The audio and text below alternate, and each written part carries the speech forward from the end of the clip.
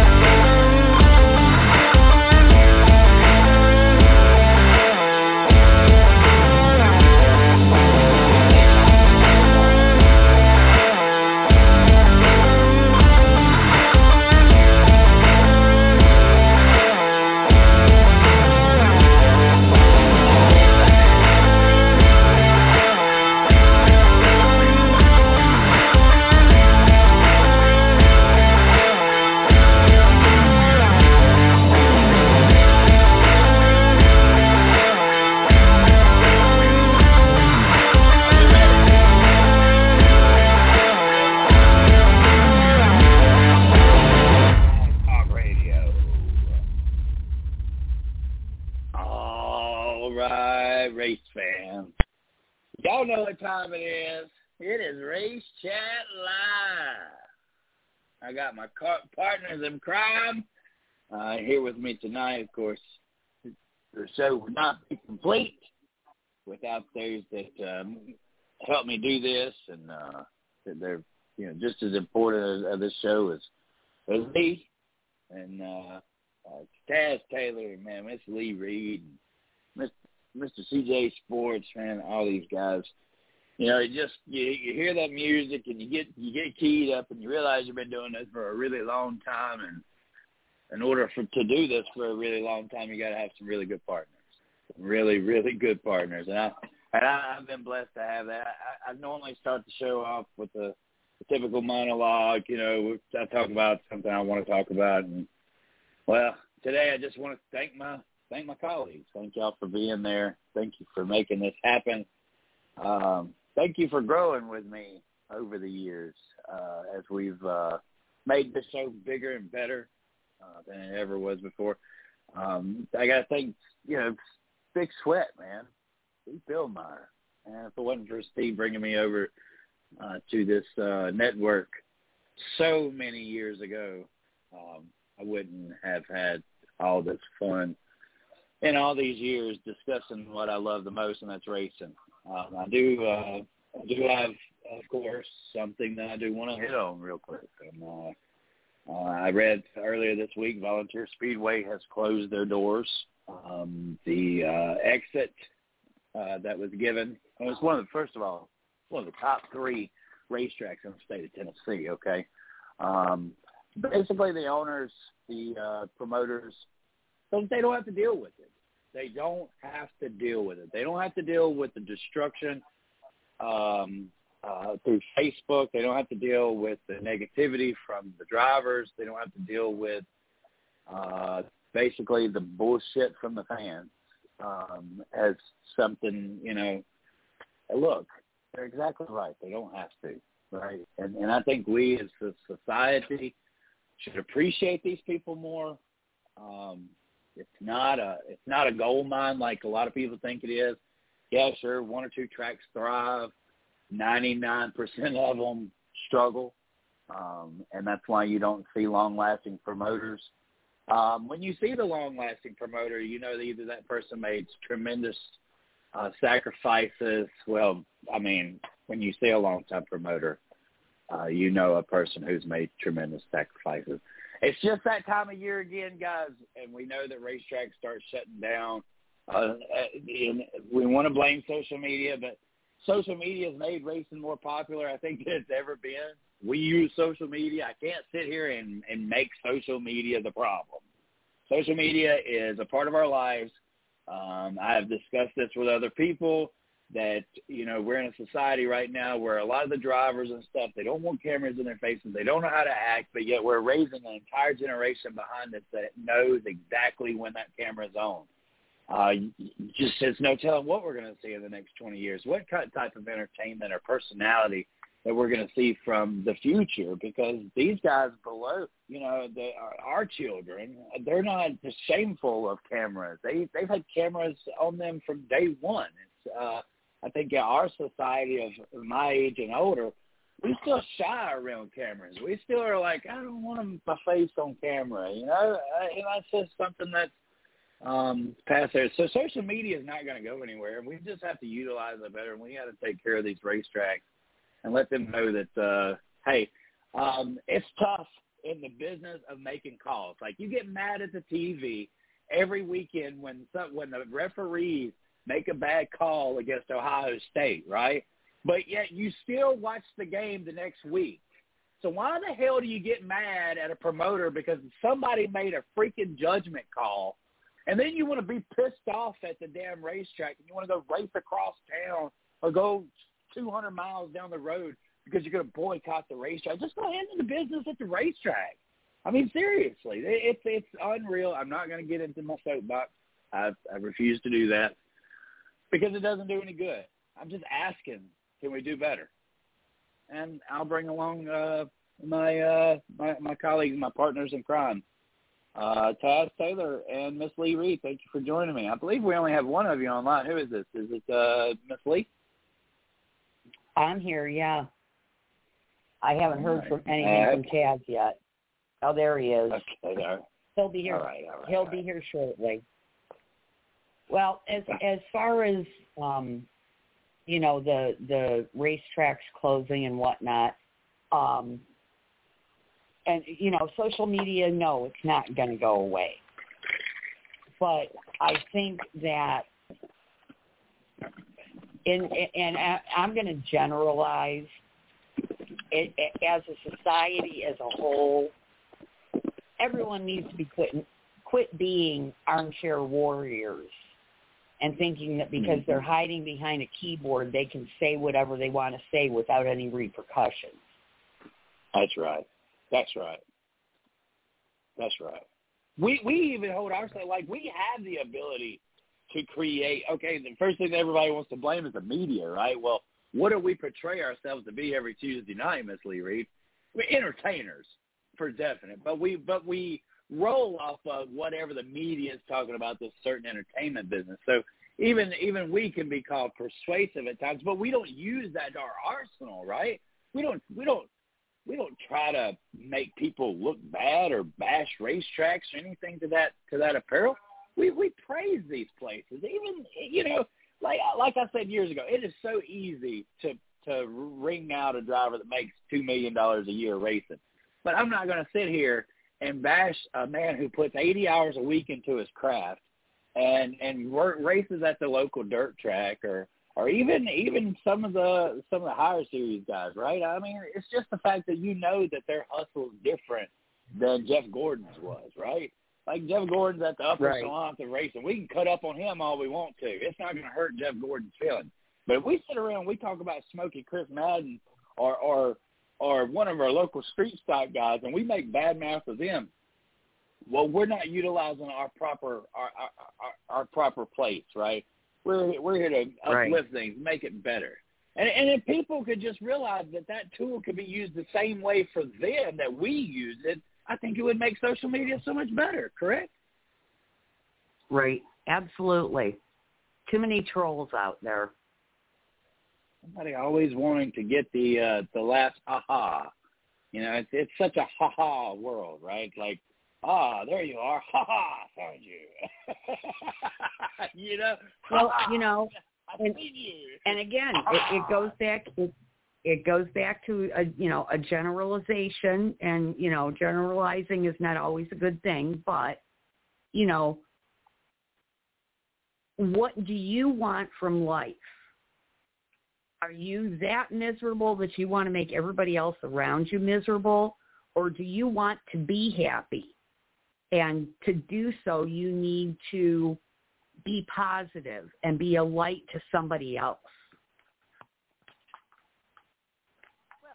And I think, you know, a lot of times some of the complaints that people have, Miss Lee, are warranted, right?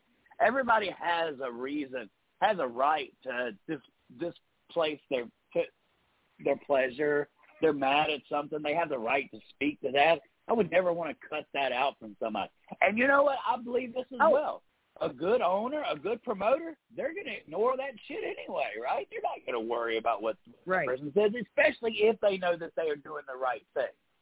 But we get so caught up in this, butthurt mentality, this Karen mentality, and all this that, you know, I think it should all be done for entertainment purposes. I don't think that we should judge any of it with a grain of salt. But unfortunately, there are some who can't separate that, and I feel for those. I do. And I can see how it destroys businesses, especially once the parade begins. And, you know, we want to uplift these places, right? And like I said, right, Miss Lee, we've all watched college football. We've all gotten mad at the refs because we feel like they're for the other damn team. And then, but what happens the next game, right? We're all sitting right back at the same seat. Why don't we have that same mentality in racing? I don't know. I mean, I do. But, I mean, that's why I'm watching racing every weekend. Yeah, I get angry. I get ticked off, but you still find me back in front of the television the next week or going to a race. Right. So like the last 2 weekends in a row. I think part of it's generational. Right. We ain't got nothing else to do, so we'll just bitch and complain. It's the first time in our society that we've had nothing to do. Like, I think for millions of years, all we ever tried to do was survive, right? Now we have a little bit of survival underneath us. We have a power. You know, look, we don't just go downhill in one day most of the time. It starts with the eviction notice. That's when you know shit's starting to go downhill. When you get the eviction notice, you're like, okay, wait a minute.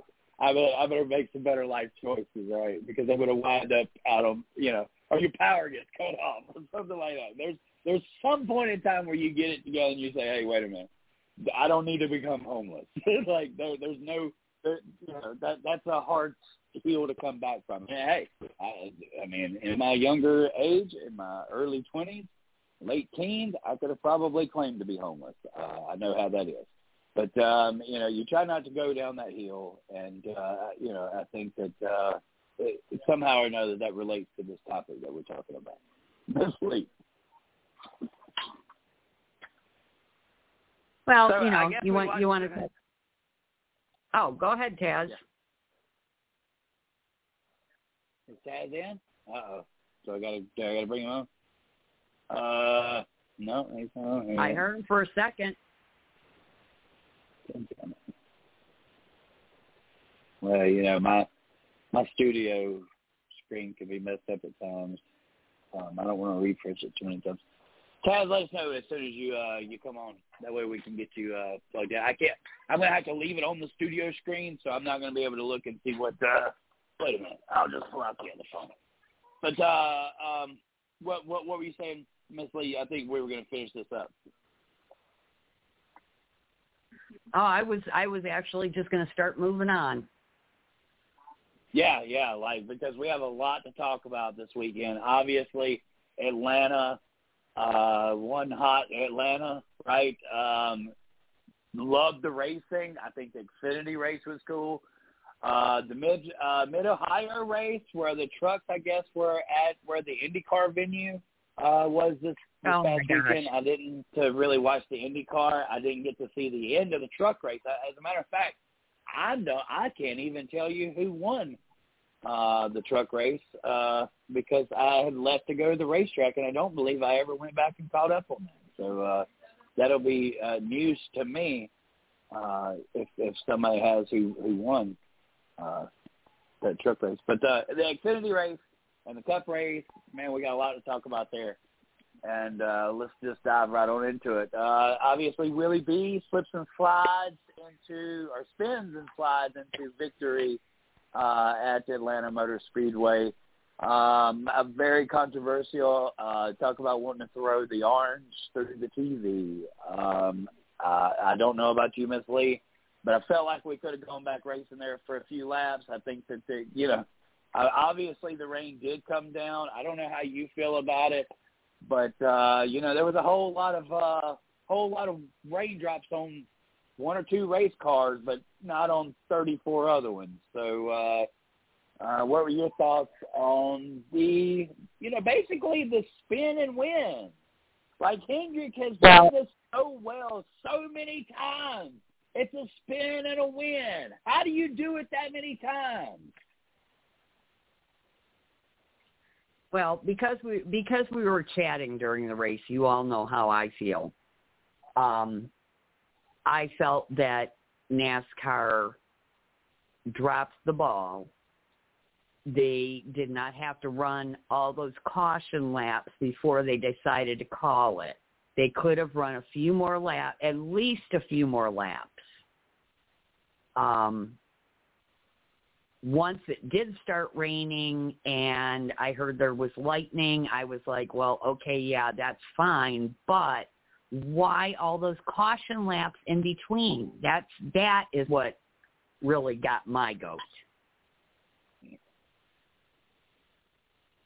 Gonna bring Taz on real quick. Yeah, as I felt the same way, Miss Lee. Taz, do you want to join in? Sure. What do you got? Yeah, we're talking about the spin and the win. I mean, Willy B takes a gamble, stays out, okay, and it gets him the race win. Obviously, Taz Taylor, you and I picked Brad Keselowski. We'll talk about that here in a little bit, how that, parlayed into Willy B winning this race. A spin and a win. Like, Hendrick's been able to do this for so many years now. It was, did Rudy put the math together and say, hey, if we spin here, then we'll create a new pit cycle? Because, obviously people knew that the weather was on the way, right? Conspiracy theories, this or that. Fact of it is, Willy B spins, he Vortex wins. theory. I mean, gosh, can we please? What are your thoughts? Well, Rudy Fugle and William Byron seem to be a good pairing because obviously William Byron has as many wins in one season as he does in his entire career so far. That was one stat I found earlier today. But anyways, it always makes you wonder, because they said at the beginning of the race that weather was going to be coming in. So obviously they are all trying to, not only get the laps in, but also crews and drivers are trying to figure out their best, where they're sitting and how can they get to the front as quick as possible without ruining the entire field. So, there was a lot more aggressive driving, but at least for the most part, everyone kept it clean. Then you got, you got to sit there and wonder how can the field, or how would the field race if weather wasn't even a factor? Would we be even talking this kind of strategy if weather wasn't a factor, Right. Obviously, there was without a doubt that rain was going to come, though, and it just kind of, Willie didn't even knock the fenders in his car when he had that spin. I don't know. It's just always a conspiracy. I want this to do is open the door up to talk about what Brad Keselowski did, right? Because Brad was over the radio, and I believe the crew chief had asked Brad whether or not he wanted to come pit or stay out. And Brad said, we got to think about the big picture here. We got to think about, if the rain doesn't come. Well, and I feel like that was the factor of the race, right? As a big team in a little pond such as Hendrick, right? Only a few people can really contend for week-to-week wins, right? Only a team like the Hendrick can back into wins the way that they do sometimes. Did Brad Keselowski miss that call? Because as a smaller team sitting 12th, 13th in points, that win could be critical of him making the playoffs. And like we've seen Richard Childress over the last few years before this year take those types of gambles, being that understanding that they're small fish in a big pond, and wins are important, so you get them any way that you can. If it means taking that risk and staying out, then that's what you do. I feel like that was the call of the race, guys, and I want your opinions. I'm going to start with you, Miss Wood. Well, I like the thing that got posted in our chat about how Brad is now agreeing that the vortex theory has some validity. But yeah, well, first of all, my biggest complaint, and I understand it's Atlanta, it's hot, but a 7 p.m. start on a Sunday night on a non-holiday weekend blows my mind. Okay? So there's that. Then you have the factor that, we know rate or weather could possibly be a factor in this. So if that's the case, why did we not bump the start time up a little bit? They've done it before. Could they have bumped it up 15 minutes? I know TV coverage, blah, blah, blah. But, hey, weather's potentially an issue, so you bump the start time up 15 minutes, 30 minutes if you can, whatever. So as far as the differing teams making differing calls, I agree with Brad. You got to look at the big picture. You got to you've got to gamble. And sometimes gambling pays off, sometimes it doesn't.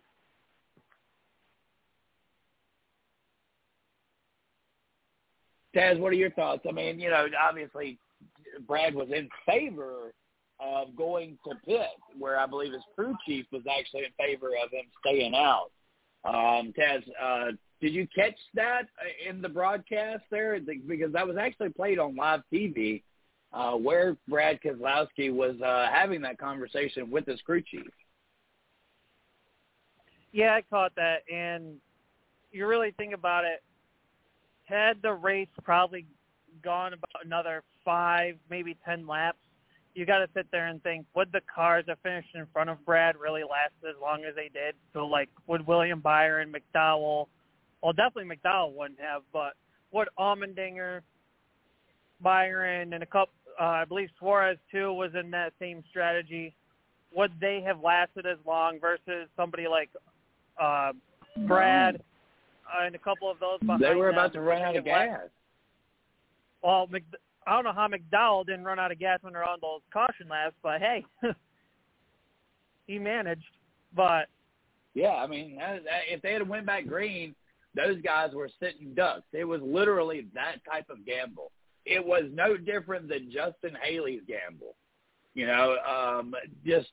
Lucky people were on different pit cycles and about to run out of gas. And had they gone back green, Keselowski would have probably passed them before they even got to turn 3. That's how fast that number 6 was all night long. Right. But the thing is with the RFK cars, I'm noticing too, is that ever since Brad has come over to that team and helped out Chris Buescher, you've noticed Chris Buescher has also gotten better with these super speedway style races. So and we all know how much of a super speedway racer that Brad is, and Brad always shows up to these races playing chess in a checkers game. and he has that mentality and that certain driving style. And I feel like he's given Buescher a couple of those pointers, because it seems like Buescher's kind of playing the same strategy as Brad was, if you really think about it, because those two stuck together for like 95% of that race. Yeah. I mean, they were top three, right? I mean, that was what it seemed to be. RFK knew that they needed to stay in front of the wreck, and that was by being in those top three positions.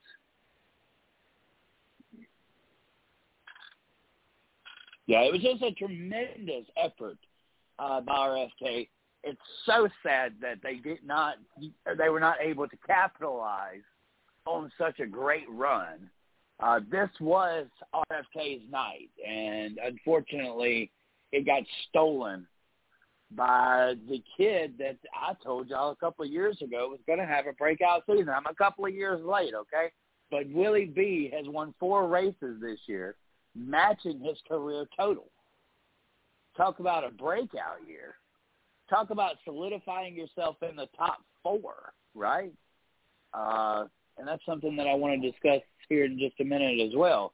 Who our top 4s are going to be, right? So I did listen a little bit of Denny Hamlin's podcast. I did listen to Door Bumper Clear. So, I mean, I've got some things to work with.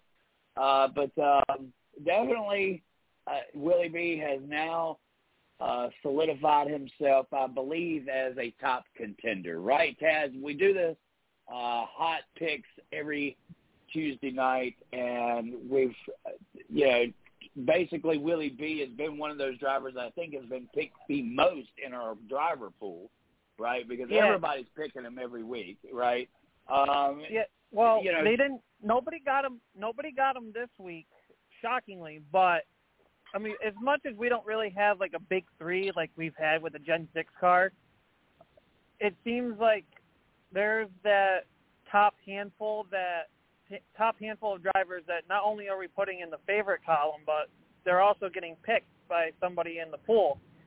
I mean, yeah, there's those couple races where wild card races, like you could say road courses, even super speedway races that people have thrown in, some underdogs and whatnot. But for the most part, there's been that same handful. There's no true big 3, but if there was, Willy B would be right there. Yeah, as you start looking at who the 4 are, the favorites going into the championship, Willy B has to be seated in one of those chairs. It is a game of musical chairs. I think there's only 5 or 6 guys that are really in contention for a championship. Of course, we could see that 7th guy enter the fold. We still have enough time in the season to watch a driver get hot. We've seen Kevin Harvick last year win 2 races in a row.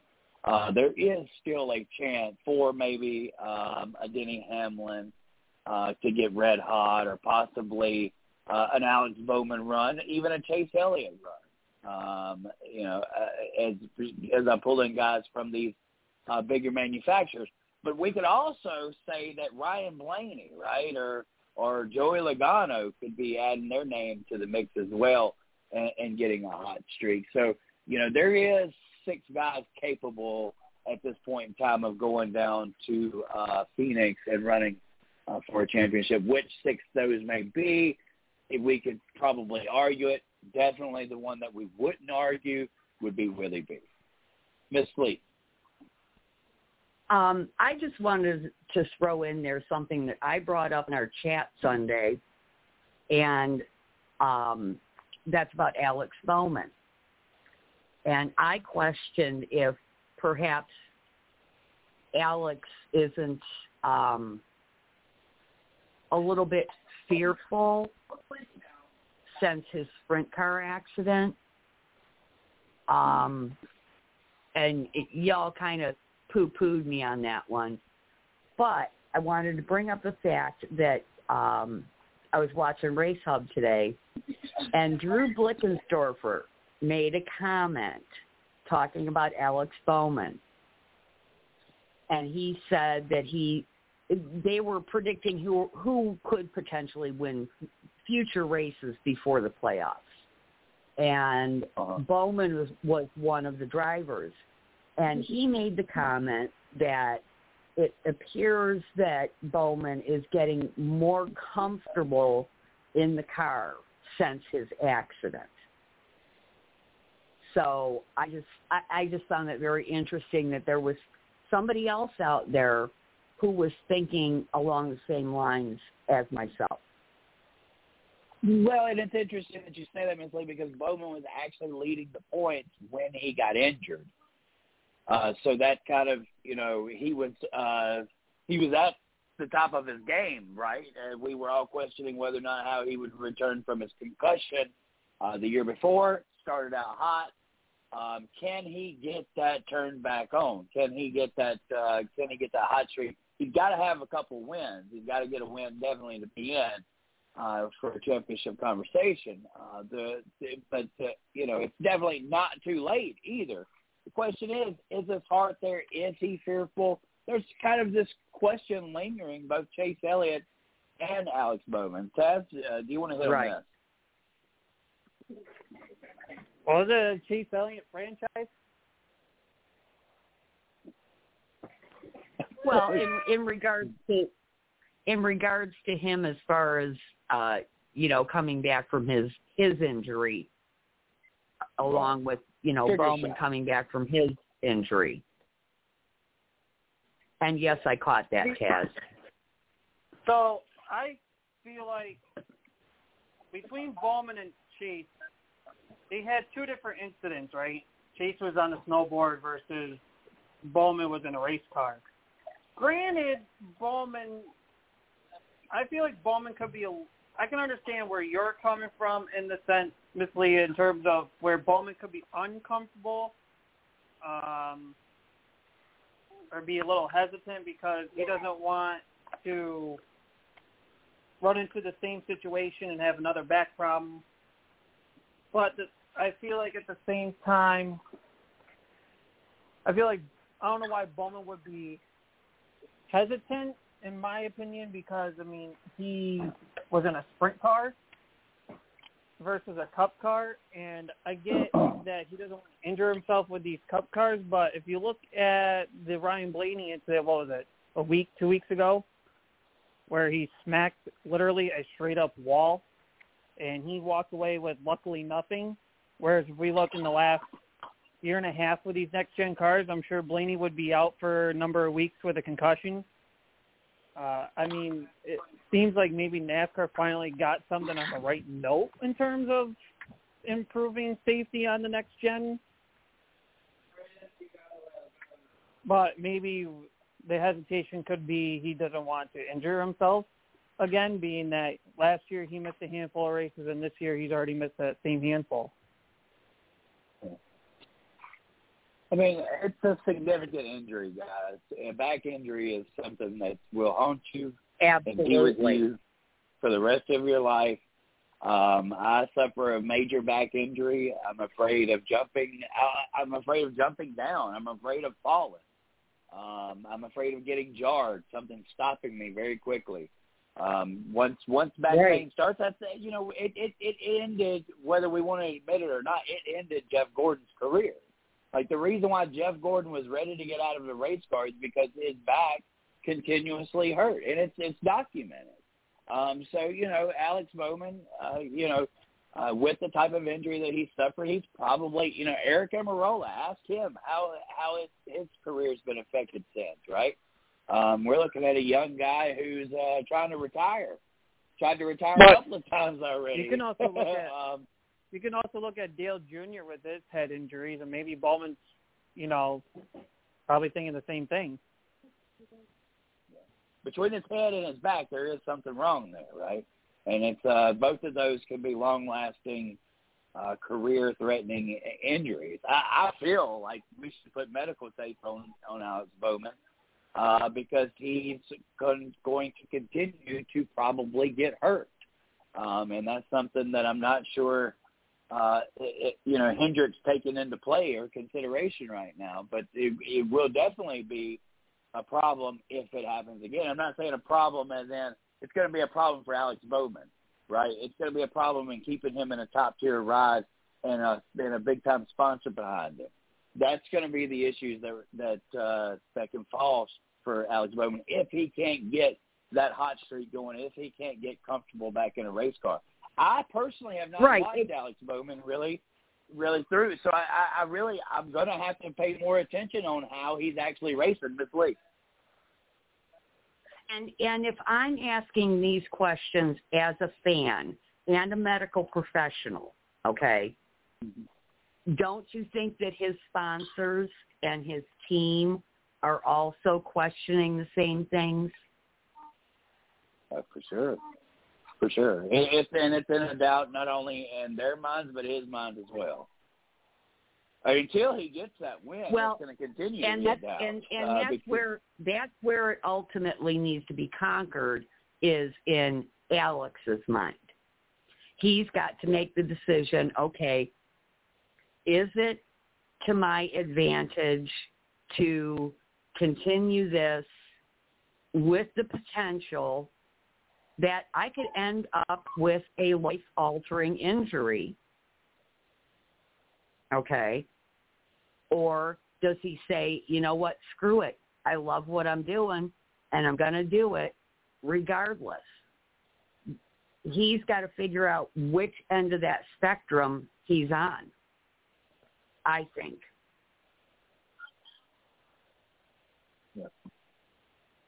Yeah, I mean, there's big decisions over there. I think there's a lot of silly season decisions left up that we haven't even discussed yet. Like, there's, we got late in the season last year, the Tyler Reddick thing, right? That he was going to go to Toyota or whatever, right? Well, maybe that was kind of the beginning of the year. I'm not even talking silly season stuff, Chris. I'm talking about this has got to be, if Alex wants to continue a career and continue to have a successful career, he's got to conquer his fears and move on, or he's got to decide that this is too much of a risk for me. It's time for me to find another role within racing that isn't going to put me at this level of risk.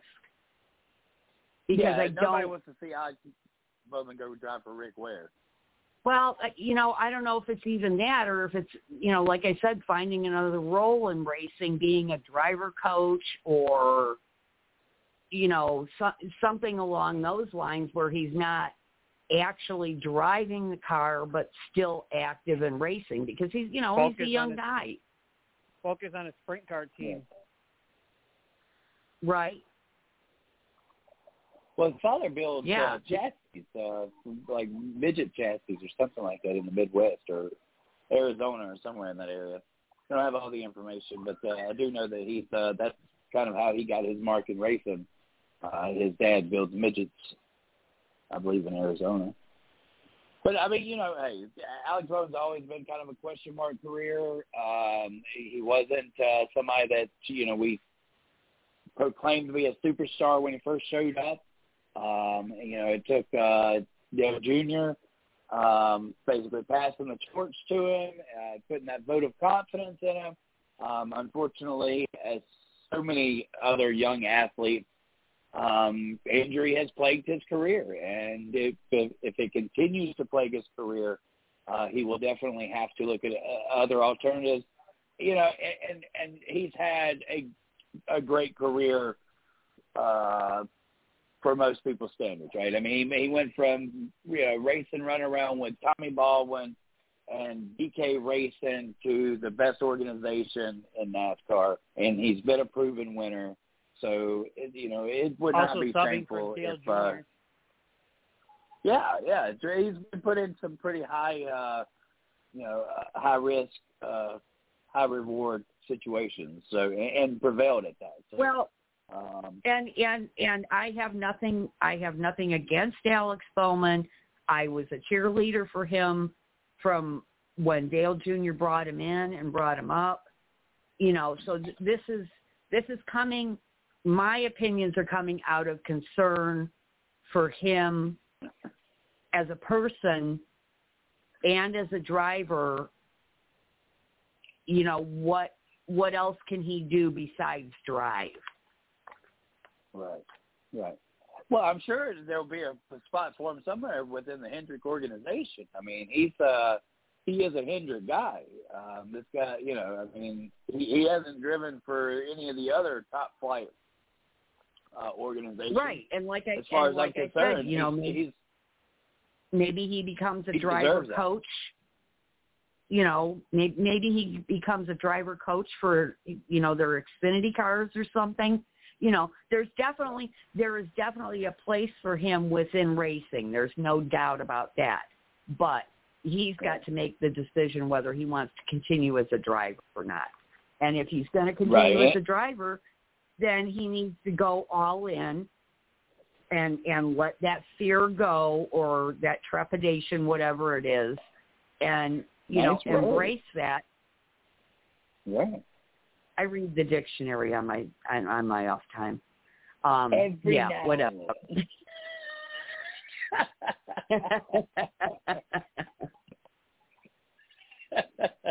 But yeah, so that's I just needed to bring that up because, like I said, the way you guys kind of poo-pooed what I said, in our chat, but there's obviously other people out there thinking the same thing I was. I've heard this poo-pooed expression by Jason McIntyre on Colin Cowherd. Rob Parker, he does the poo-poo analogy. I've never honestly ever just sat around and just waited to use the poo-poo analogy, but I'm glad that it was used finally on our show. And I guess I'll have to go back to that thread. Chris, see who laid the poo-poo. It is, Chris, understand, it is Pooh. It just means that you kind of pass over it or ignore it or kind of belittle it. Right. Well, it's not the other. And I would definitely be interested in that topic, because it always goes back to my favorite thing that I love to talk about, and that's silly season. Because if Alex Bowman has to vacate that ride, then I am the guy who wants to predict who the hell is going to sit in that seat. And right now, it just would not probably come out of Dale Jr.'s crop of drivers. It would probably be a free agent signing, and you just haven't had the capabilities of looking that far down the road. Though I am happy to say that silly season is heating up, and we're going to get some things moving, and we're going to know some things real, sooner than later, right? Because, look, there's some news on the table that Busch Beer has now left Stewart-Haas Racing, as reported on DBC, and they have officially signed with Ross Chastain, who drives like a drunken sailor any damn way. So, I thought the match made in heaven was Busch Beer with Busch Motorsports, or Busch Kyle Busch. But no. Them crazy fools that ran Anheuser-Busch, who literally sunk a company in 3 months, they've done it again. Oops, I did it again. They signed the drunken sailor. The guy drives like a drunken idiot half the time. Ross Chastain, welcome your new sponsor. Now he's going to have to be peed before he even gets in the race car. Jesus, what was Busch thinking? Miss Lee, I know you're ready for this one. What was Busch thinking? No, wait a minute. What was Trackhouse thinking? Oh, my gosh. Now they're going to give this guy beer? Why on earth would you want to affiliate yourself with that company, with their stock tanking the way it is and their reputation so soured all across the country? So the beer's always been soured. Oh my God. I'm not going to argue with that. But, hey, I drank a lot of Busch growing up because it was cheap. Right. I mean, Busch has been around, Anheuser-Busch has been around in NASCAR for longer than any other company. And they've really been around that long in NASCAR. They've really supported NASCAR that long. So this may be the only saving grace. This may be the only saving grace. But the watermelon, man? I mean, now we're going to mix beer and watermelon? What? You can infuse alcohol with watermelon, to be fair. Oh yeah, but Busch vodka and watermelon. That's who they should have gone for was Dixie Vodka or somebody like that, right? Rather than Crown Royal. Whiskey and watermelon. I don't know. Vodka and watermelon goes very well together. But yeah, you're right. Anheuser-Busch has been around racing for a very, very long time. And the Busch brand is not necessarily associated with the whole Bud Light controversy. But Anheuser-Busch in general, I mean, I wouldn't want to hitch my boat to their trailer right now. Right. Well, I mean, their beer was one of the leading top brands in the beer world, and now they're not. So no telling what it does to the actual company, right? I mean, you're taking a top 3 beer and you're knocking it down below the top 10 even.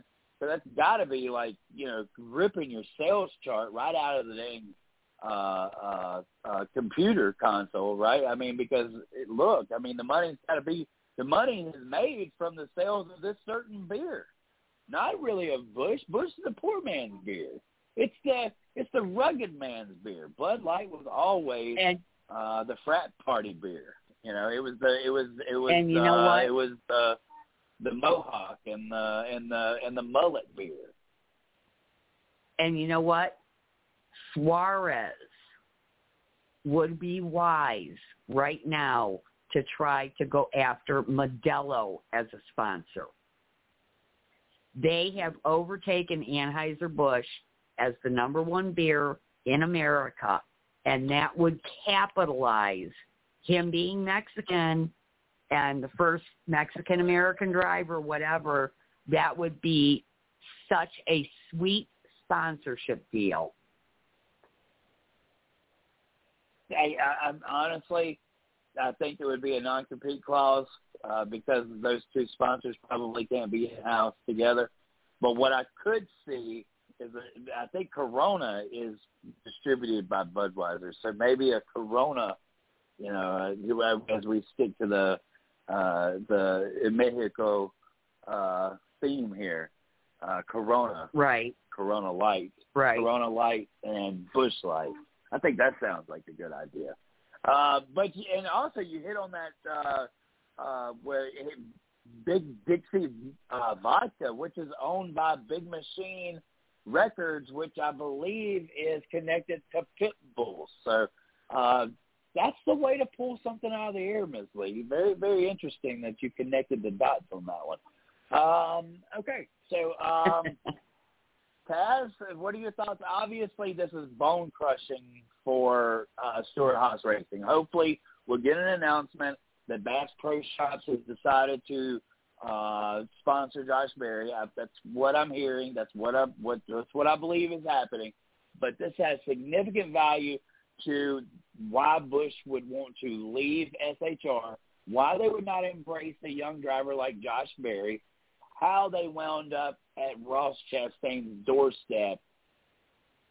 I know you've got a strong opinion, Taz. Let's hear it. I'm still waiting on the cussing jar, too, buddy. We haven't gotten to the right topic yet. well, maybe that's next. All right, well, sorry. With Chastain and Trackhouse and Busch deal, I mean, I see it as props to them, being that they've got a big name sponsor like Busch. But at the same time, did they really need a big name sponsor like them? It's not like they were getting plenty of sponsorship to begin with.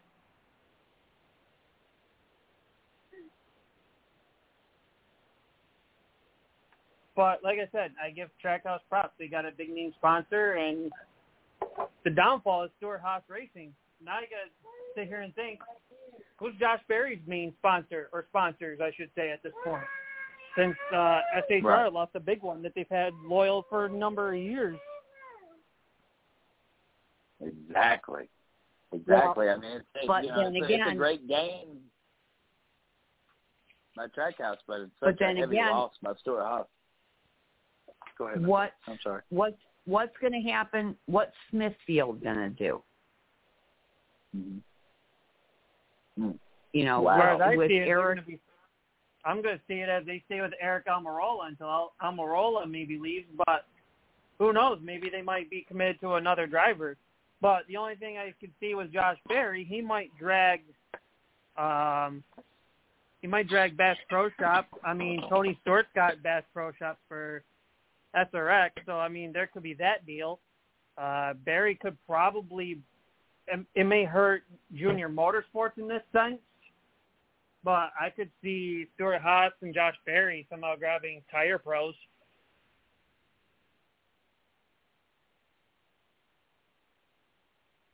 Well, you know, we have the on-again, off-again retirement of Eric. Could Smithfield potentially go with Berry? I can definitely see that. But as I heard, Bass Pro Shops, I believe, is the sponsor that is intended for Josh Berry.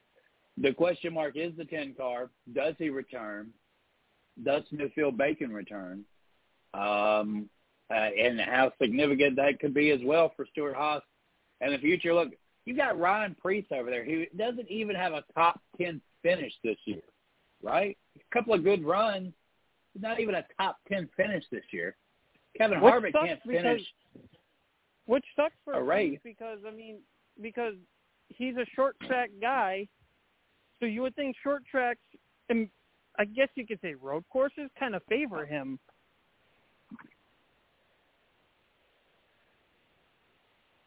Right. You there? But at the same time okay.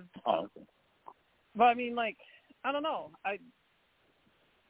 It's hard to say because, yeah, Ryan Preece has the talent, but is he going to perform the same way if you put him in the 4 car? Is the 41 really that bad? Because, I mean, Cole Custer was in that ride, didn't do much. I feel like he's done a little bit more than Preece has. And maybe we've given Custer more crap than Preece. But at the same time, you had Kurt Busch in that car, who has won more races in the 41 than Custer has. You also have who else was in there? Oh, you had Daniel Suarez. So, I mean, I don't know. Is that car really a 4th-tier car? Or are we just seeing the lack of driver talent? I'm kind of mixed on this one. Yeah, I think it's just all-around organizational issues with Stewart Haas Racing. We're not talking about Briscoe. We're not talking about Preece. We're not talking about Almirola. These guys are struggling, right? The only guy that we're talking about is Harvick, and I think it's because it's his retirement union. And exactly. You know, he's got riding Childers. I mean, seriously. But if you look at the whole Stewart Haas team, it's Kevin Harvick, who's, I know the last few weeks he's finished outside the top 10, and I know I throw that out there because that may affect people's picks this week, but at the same time it may not. But anyways, if you look at the standings, it's Harvick sitting towards the top. And the other 3 are, you know, dragging the weight down. And last time we saw something like this was Hendrick with Jimmy Johnson. The only difference between Hendrick and Stewart Haas in this case is that Stewart Haas has another veteran in Eric Almirola, whereas Hendrick had 3 young guns ready to come through just needed that veteran spotlight to get away. Stuart Haas only has Briscoe. You can argue Priest, maybe Cole Custer in that factor, but you can't. I want to say SHR has that curse that Hendrick went through, but at the same time, you can't really say it exactly. Well, I honestly would love to see Martin Truex Jr. over at Stuart Haas Racing, and it would be a great fit. You wouldn't have to. You would have a sponsor. Basically 2 sponsors on the car, Bass Pro Shops, and maybe even Smithfield. But I feel like Martin Truex could really help Stuart Haas with that veteran driver. Like, everybody would look up to Martin. Yeah, they definitely need a veteran over there. Especially if Tony's not in-house. But who's running? Look at it this way, right? You guys want to say put a veteran in there, but when Hendrick got rid of that veteran and they put in Kyle Larson, Kyle Larson was in the Cup Series for a few years, but he was in subpar. It's still, and obviously still young, has plenty of years, like Chase Elliott, Byron, and Bowman, for instance. But you got rid of Johnson, you put in Larson, and boom, the team is coming back to where we have been used to seeing Hendrick for years and years and years. Now, in this case, Stuart Haas, you get rid of Harvick, but you put in a young gun like Josh Berry, but you still have a veteran in Eric Almirola. So, I mean, they're not – so I don't think throwing in Martin Truex Jr. will really do him much of anything because Truex is only a very short-term deal. Versus if you look at Hendrick, they signed the young upcoming drivers pretty much when everybody else had a career.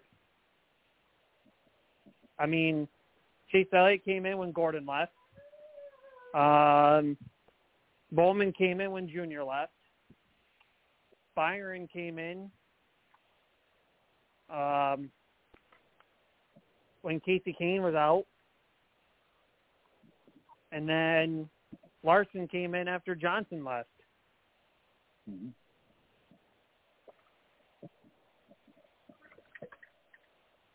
Yep. I think Stuart Haas's problem is a lack of leadership because Tony is not there day to day. Yep. Tony's off doing his thing with the NHRA and running Eldora. The Millions is this weekend, as well as Kings Royal, by the way. But yeah, I think since Tony took a less active role in SHR, I think that is where things started to tumble. Yeah, and Gene Haas is, being Gene Haas. He's either with his F1 team or at a shop. I don't know. Gene Haas is probably the richest man in NASCAR.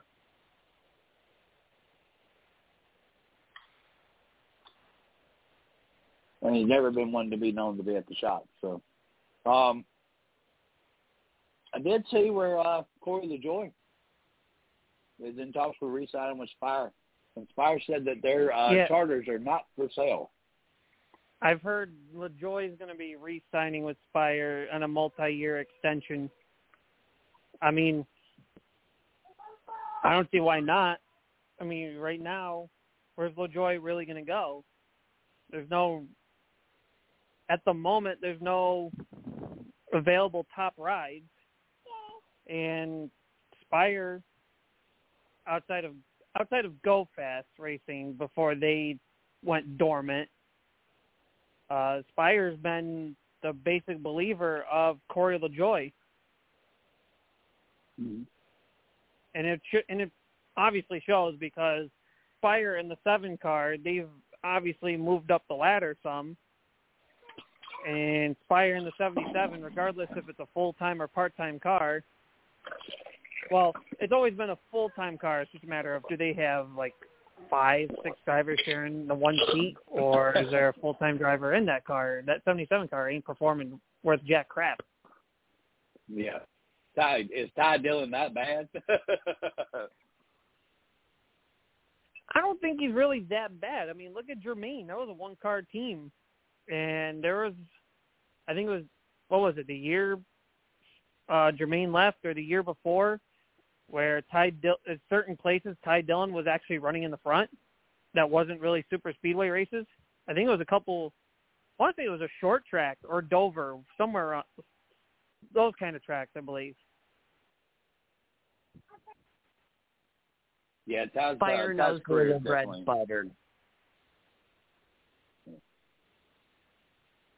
Yeah, Spire needs a little bit more work before they get to the top. Look, when we're talking about potential owners coming into the sport, I think Spire, Rick Ware, and possibly like Colleague Racing, Car Road Motorsports, those are the possible. In other words, I don't believe we're going to see somebody come in and just create a whole new infrastructure. So one of these teams are going to be the beneficiary of a new ownership coming in, possibly a Dale Jr. or even bigger, even maybe a Andretti. And I just don't see expansions amongst new teams. I see buy-ins to basically what RFK has done, right? Because we see the results. Keselowski Racing, when Brad Keselowski come on board, it completely changed how we were viewing Roush Fenway. And they continue to move it in the right direction. We see what Denny Hamlin did by creating a satellite team to Joe Gibbs Racing.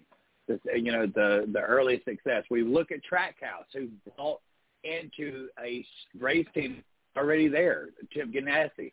So, we're all waiting for the next ownerships to come along and create a new race team. But I believe what we're going to see is something similar to like what Jimmy Johnson did. He bought into a race team. What do you guys think about that?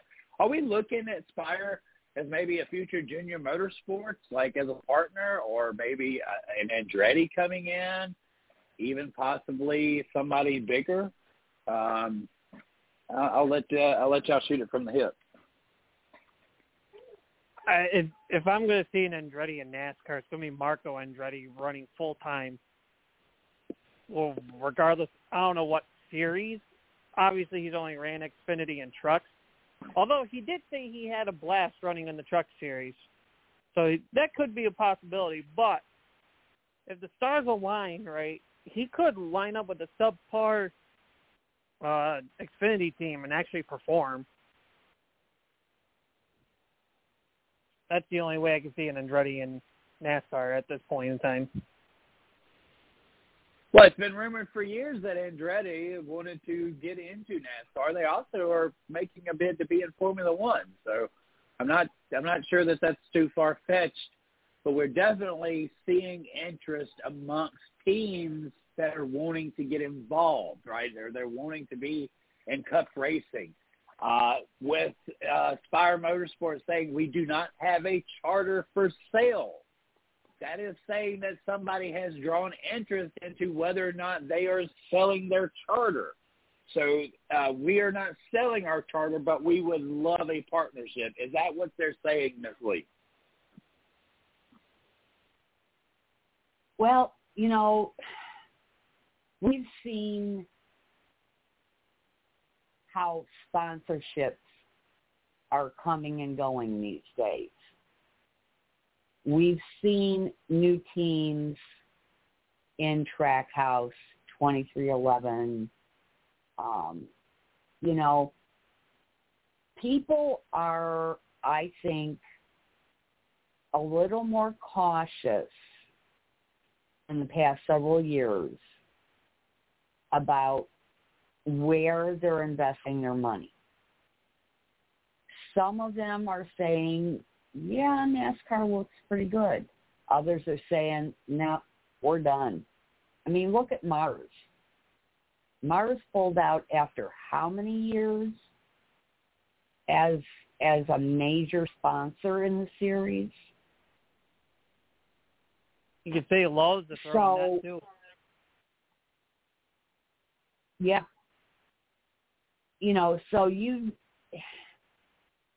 If I were an investor, I would be extremely cautious right now. I would consider NASCAR, but I wouldn't be jumping the gun to just jump headfirst into it.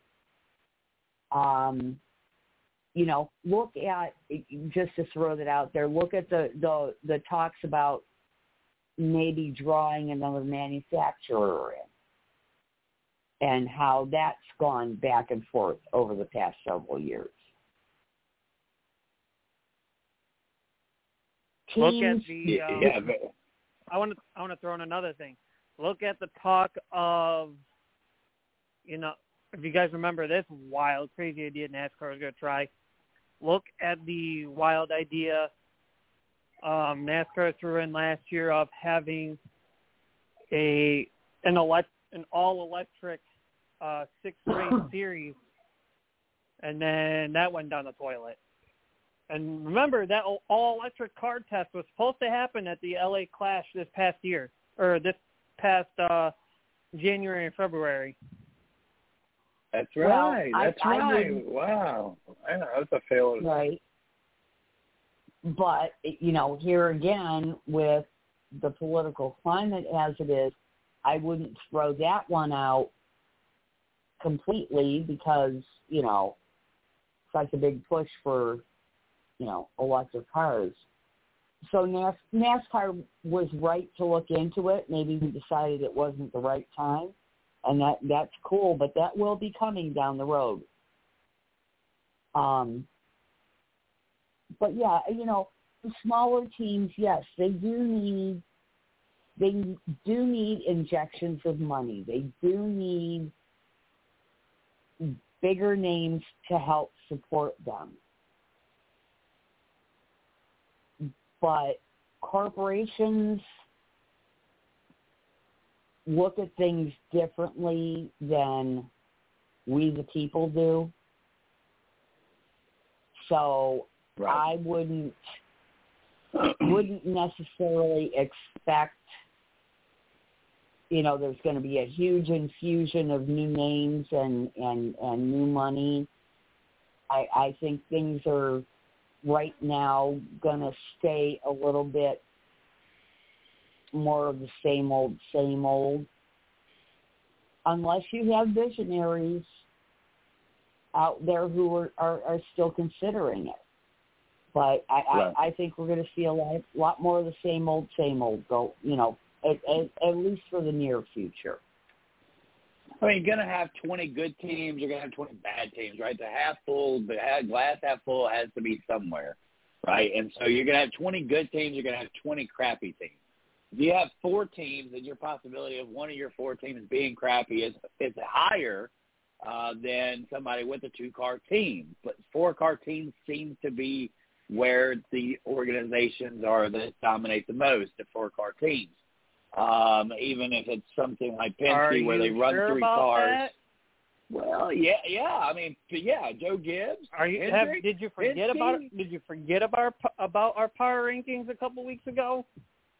Well, RFK is doing amazing things with 2 cars, right? But and once again, if RFK were to add a 3rd car, or Trackhouse would add a 3rd car, then they're dwindling their resources. Somebody's not going to have as good of equipment as the other guy, right? And that's just the way that it is, and that's the way it's always going to be.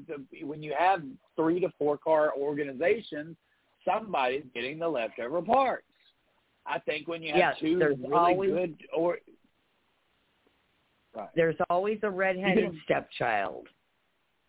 you can afford 2 nice cars in the garage. Once you get to 3 and 4, that's when the repo man's sitting out across the yard, right?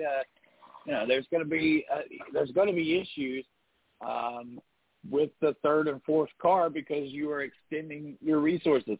You may have $40 million being pumped into your number 1 car. You may only have $10 being pumped into your number 4 car. Is it fair, $40 million worth of parts, and to take away from the $40 million sponsorship who is signed for this car to go put parts on the other car? No, that's not fair. If he's only bringing $10 million worth of sponsorship, then there's going to be things on that car that the other car, has, right? I mean, there's not going to be things on that car. Anyway, I'm getting confused. And just to throw this out there, we all talk about Rick Ware Racing and how they're a lower tier team. And I look at Rick Ware Racing and how many different series is he invested in? 4, 5? It makes me wonder that if he took, and I've spoken with Rick Ware extensively. Then you know. He was a regular. Then you know.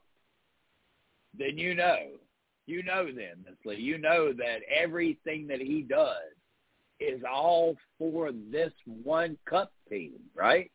All of his other endeavors are just ways of building money for his true passion. His true passion is NASCAR.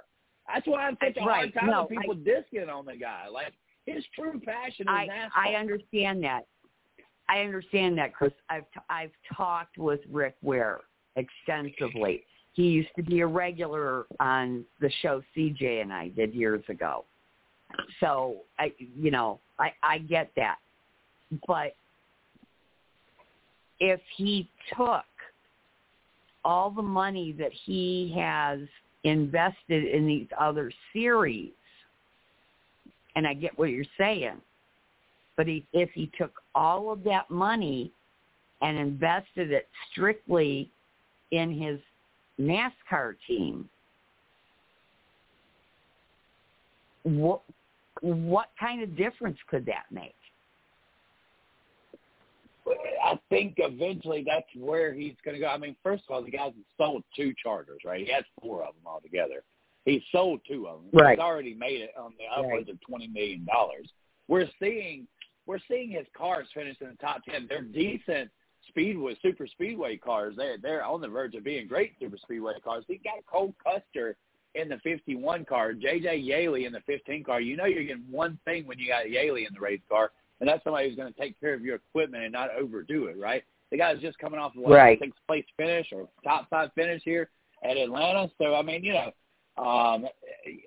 Rick, from the interviews and stuff that I've always heard from him, everything he puts together is all to fund the NASCAR race team. That's where he is. He doesn't come from a mountain of money. His establishment has been created through all the little deals and stuff that he's basically built his empire with, from being a sports car racer or a NASCAR race car driver. So that's the guy is passionate and he's willing to put in. He is. Whether or not he can sell all these assets that he has and become a better race team, I think there's a possibility later down the road of a possible merger with RFK, and being able to sell off one of those charters for $25 million and merge with RFK as a third team could be something that could be foreseen down the road. One of these organizations is going to go the route, as we get back to the topic, they're going to go the route that they've seen Roush Fenway go, that they've seen Gene Haas go when he brought in Stewart, that we've seen Denny Hamlin create with Michael Jordan. There's going to be another organization that says, we have found our guy. Last year, it was Jimmy Johnson buying Legacy Motor Club. This year, I'm not sure, where that's going to come from. Where that's going to come from. Maury Gallagher's already made his move, so who is next? Is it Spire? Obviously, when they're saying that they don't want to sell their charter, I believe that is an open invitation that they are looking for a partner. And only time will tell whether or not they get that partner. All right. What else do we have on the agenda here tonight? Cass Taylor, I think you have a subject that you're wanting to get to. I mean, if you want to get to it. Yeah, I think it had something to do with the senior racing tour. Oh yeah, that's it's kind of pushed my buttons a little bit. Well, this is supposed to be the superstar racing experience, and unfortunately, by some of the drivers that we've seen, which I do have kind of a favorite. I think my favorite race is going to be the first race where you've got Harvick and Hamlin and all these guys. But go ahead, Taz Taylor. I know you're ready for this one. Well, the return of Thursday Night Thunder on ESPN, SRX will debut on ESPN this year. If I don't know if I've ever mentioned it on our shows here, but there was an interview that Kenny Wallace did, which he's a guest driver for 2 SRX races this year, Thunder Road and Lucas Oil Speedway Dirt Track in Missouri. He'll be at those 2 races. But he did an interview on his YouTube channel with Don Hawk, who is the CEO of SRX, and also I believe he's still CEO of SMI. I could be wrong on that one, but anyway, Don Hawk mentioned that the idea of Thursday Night Thunder came around in the middle of last year's SRX series racing. I think it was like the 3rd or 4th race of the season. And Tony Stewart, I guess, brought up to Hawk saying, let's bring in Thursday Night Thunder for next year. And they brought it to CBS's attention, obviously after last season's racing action ended. And CBS tried anything they could to make it work for SRX and Thursday Night Thunder. And unfortunately, with where SRX was trying to head and where CBS has a lot of their prime time shows during Thursday nights, it just did not work out. So then they went over and talked to ESPN. ESPN jumped aboard because I believe that's where Thursday Night Thunder was to begin with. It was. So on that side, I mean, it sucks it's not on it sucks that it's not on CBS. But I do like that they're bringing back Thursday Night Thunder, and they definitely brought it back through ESPN, which helps ESPN in the sense of bringing some sort of motorsports coverage back to their side, being that ESPN basically dropped NASCAR a few years ago, if you really think about it. But we're conflicted on this is that for the East Coast side of this, you're going to get punished because of time-wise, if you think about it, because the races don't start till 9 p.m. Eastern. And think, their broadcast is 2 hours long. So you have to stay up. So if you want to watch a race in the East Coast, you have to go from 9 to 11 at night. Wow, I didn't realize that. That's what DVR is for. Wow. Plus, Right? I'm off on Fridays regularly, so that's not a big deal for me. But here's where I'm going to start really freaking losing my mind, because this is where the Open swear inner jar. part of me. Oh, yeah. Bring that out. Here we go. Ready? SRX is supposed to mirror IROC, right? In terms of you have color car for all 12 of your cars, right? So IROC back then, well, actually, the old IROC was always each car was a different color. So you had basically a gold car, a green car, red car, blah, blah, blah. Then when IROC turned their liveries around, it was basically a white car, but the only thing that stuck out different was a piece of the livery was a different color. So it could be blue, green, red, yellow, whatever. SRX basically adapted the same thing.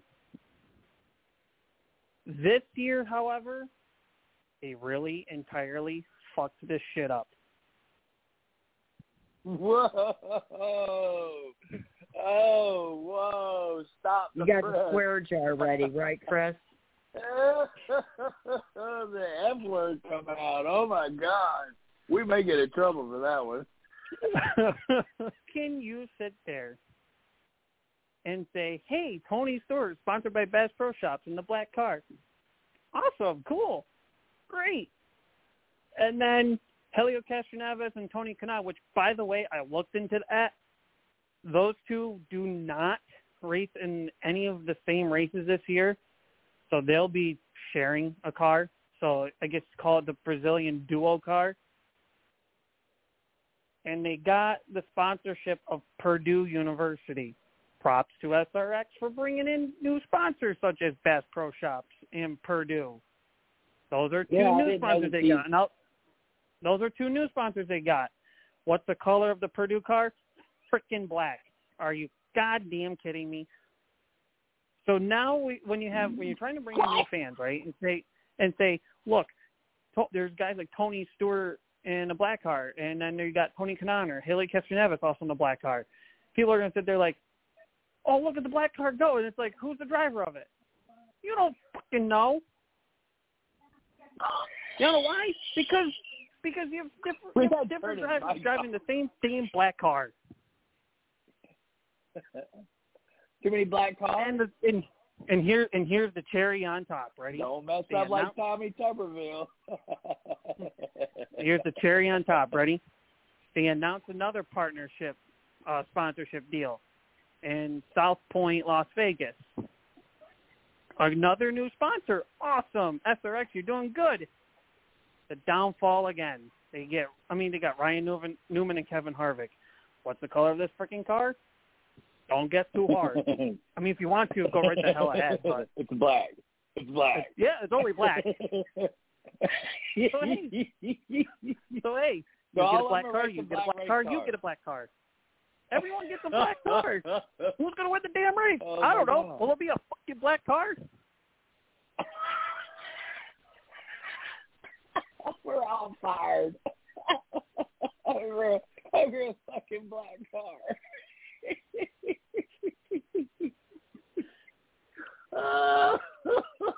Oh, and here's the icing on the cake in this one. Ready? Hold on. Here's another icing on the cake. Ready?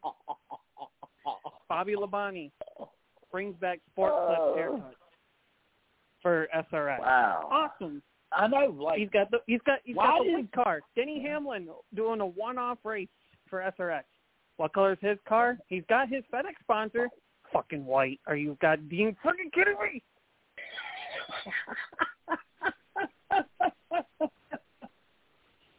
So at Stafford, we're going to have 4 black cars and 2 white cars. Did you forget about any other damn colors SRX this year? Nah. Where's the orange car? Who's driving the orange car? Tony? There is, as far as we know, there's no orange car. No pink car either? You don't know what color cars have been announced or shown off? Bobby Labonte's got his white Sport Clips haircut car, which he had last year. Right. Tony Stewart in a very popular, stupid, fucking black car of Bass Pro Shops.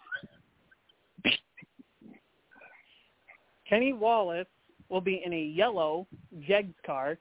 Shocker. Finally, yellow. Okay, yellow.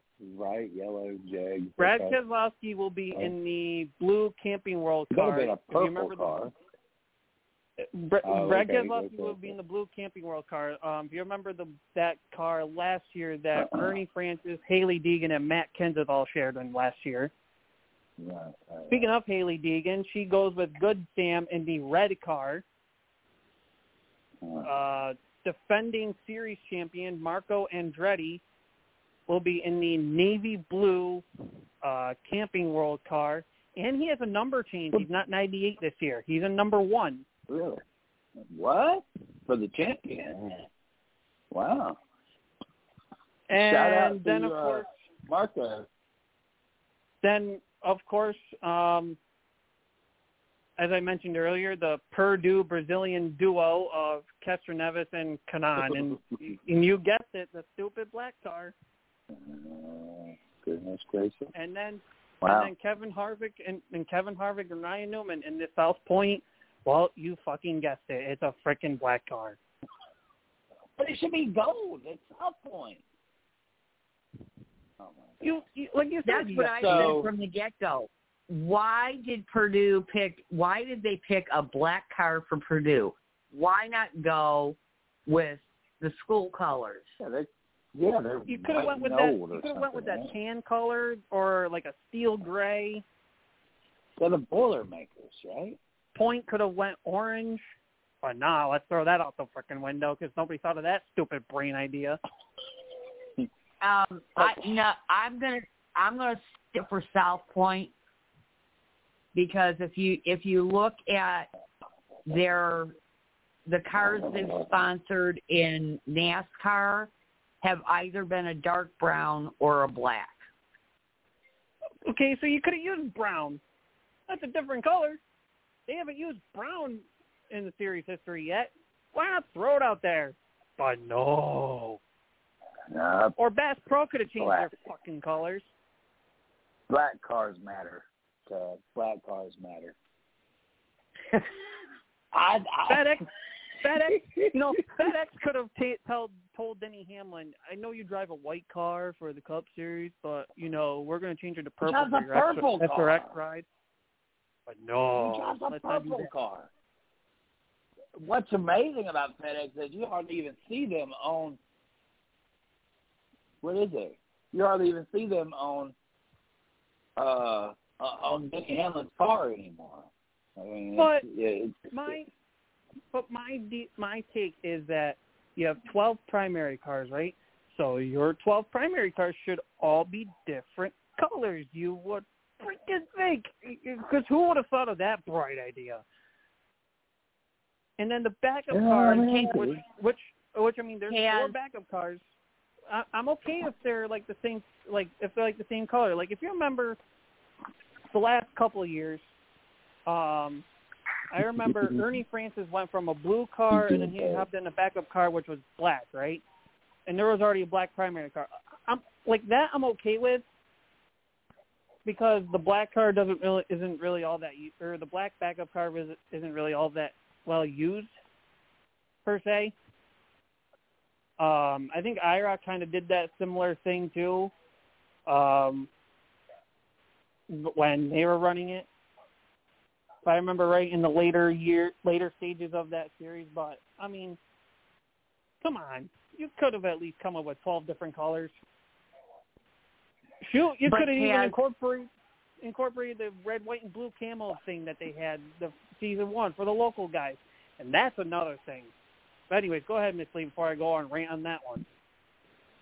Well, I just want you to bring in your perspective as a race photographer as to why you feel so passionately about this.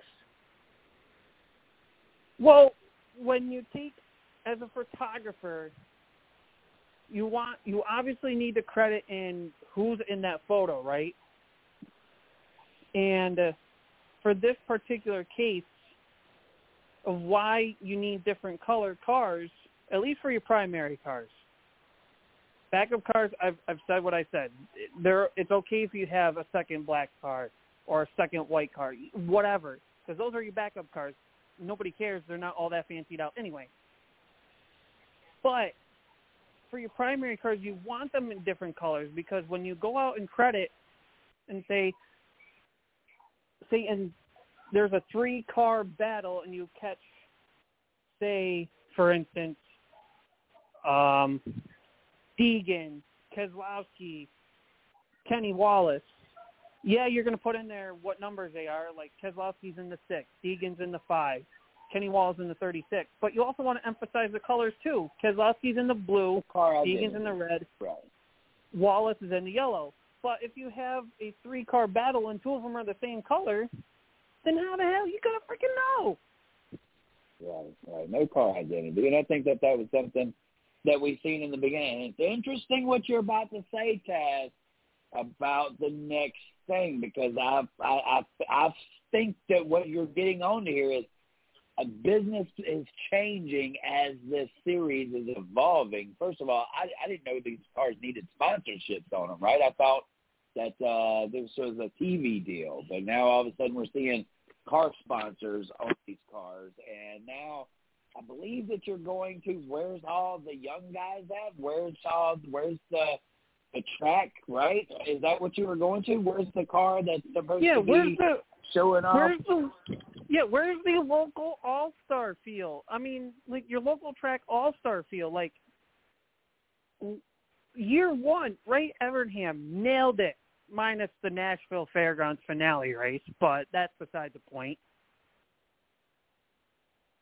Ray Evernham nailed it in year one because at Stafford you had Doug Coby, who's a multi-time track champion at Stafford, has a huge number of laps there.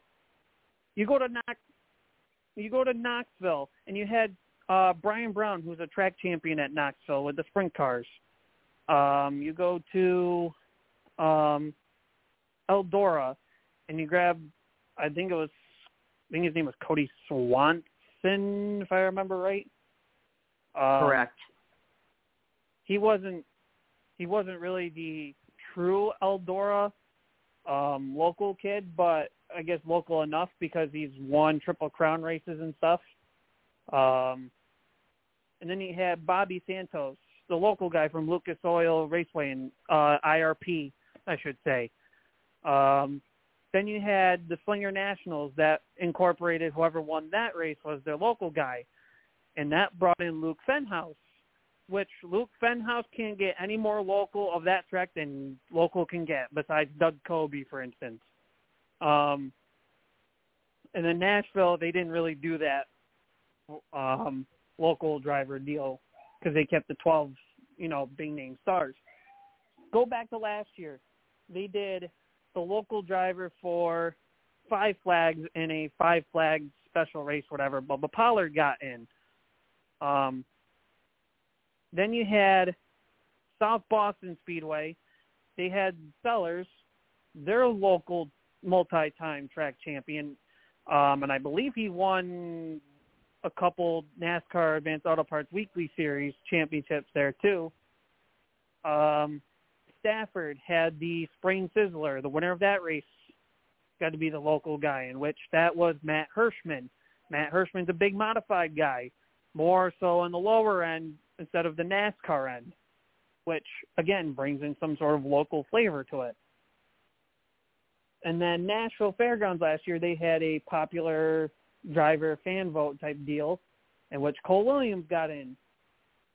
And then Federated Auto Parts I-55 Raceway, they brought in Ken Schrader, which was a stupid idea anyways because not to take a nod against Ken Schrader, but it was dumb in the sense that you took away a small town named kid just to put Ken Schrader on the track.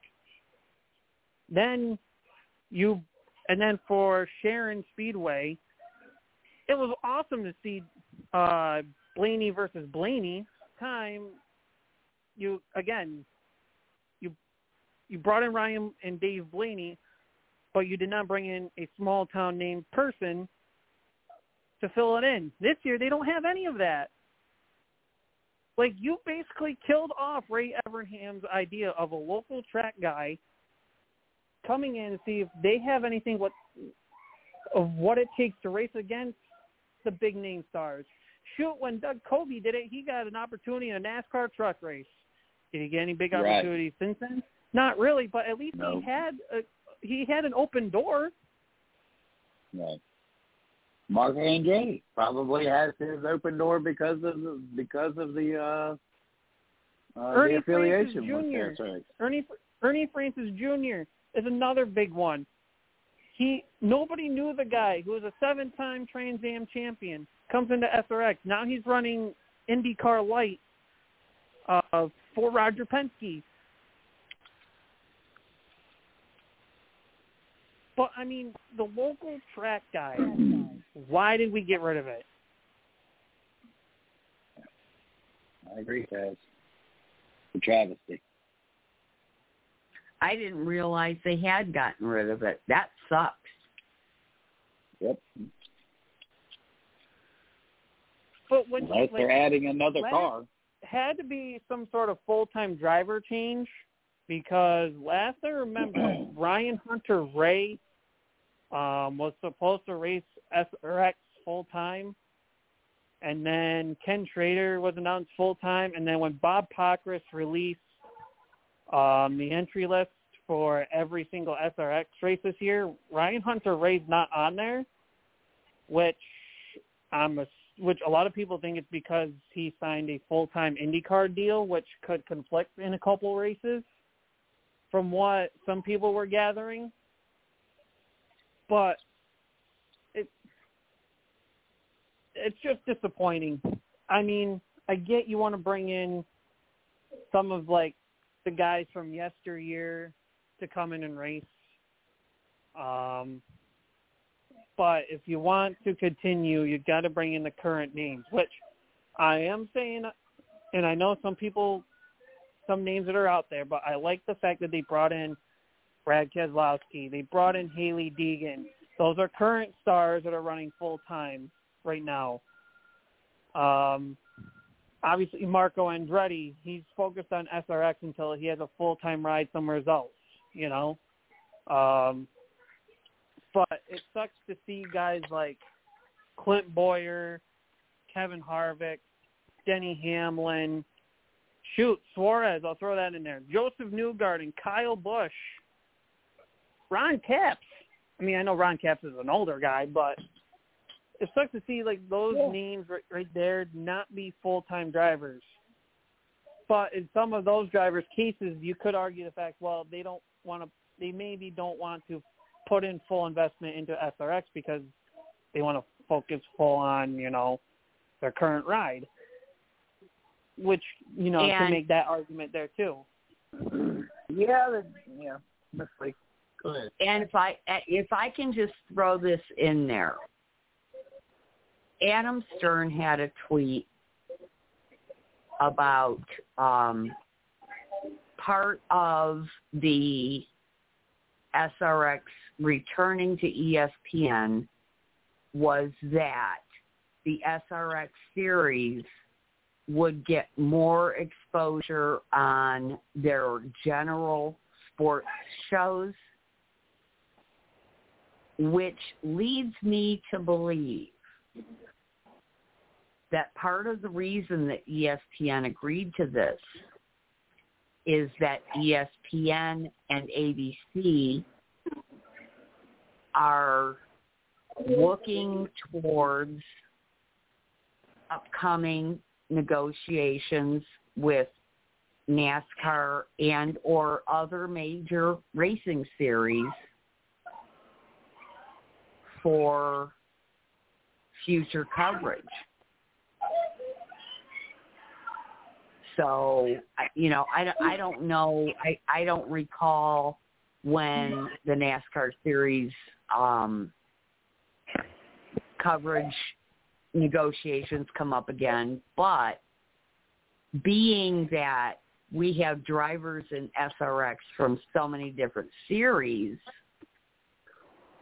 could this be that ESPN/ABC are looking to get their finger back in the pie of racing coverage with, you know, F1, Indy, whatever?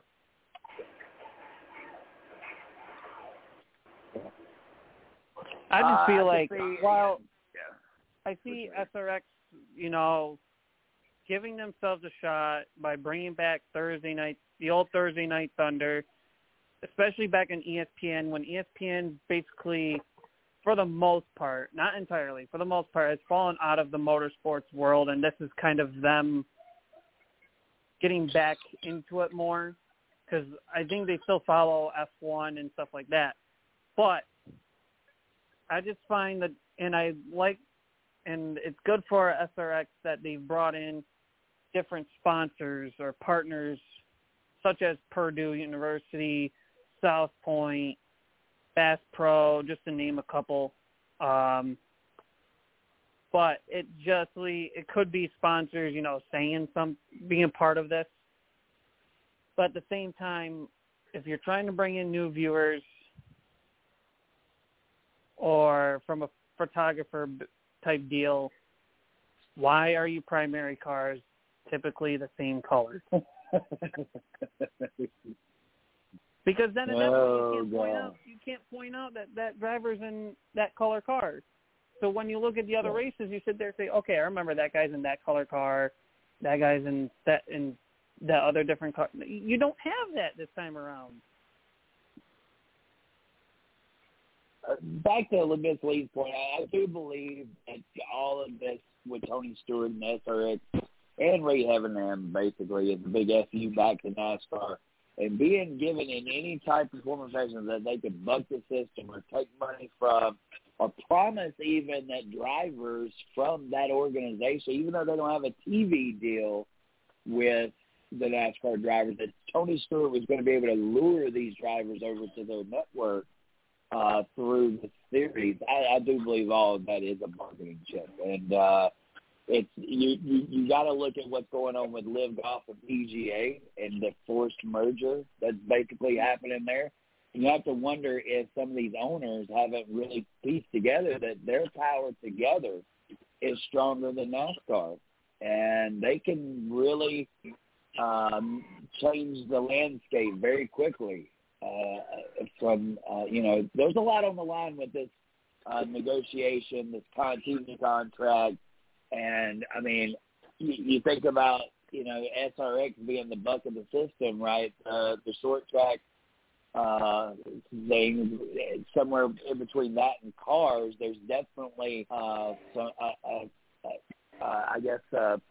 piece of the armor has been chipped away for NASCAR, so to speak. And anything right now can be leveraged as a bargaining chip. Did that kind of help, Ms. Lee? Well, yeah, but I don't think that you can discount my theory that, ESPN's been away from racing for a long time. And they're seeing how lucrative it has been for the other networks, and that maybe they're wanting to get back into it. And this is part of their way in. Right. Yeah, I can definitely say that. And look, I'm excited about the SRX series. It is good to see some of the more of the superstars, right? It's kind of hard. Okay, we're bitching and complaining about Kenny Schrader and Kenny Wallace and Haley Deegan. But, man, we got Denny Hamlin showing up. We got Kyle Busch showing up. We do have some superstars coming to the table here. So, it's not all gloom, gloom and doom for the SRX series. It's actually, it's going to be pretty cool, especially with this first race. Kaz, give us the lineup real quick in the 6 races that they have, and then we'll go into Kaz's hot picks. All right. So for the 6 races, they're at Stafford for the season opener this coming Thursday. Then it's Thunder Road in Vermont.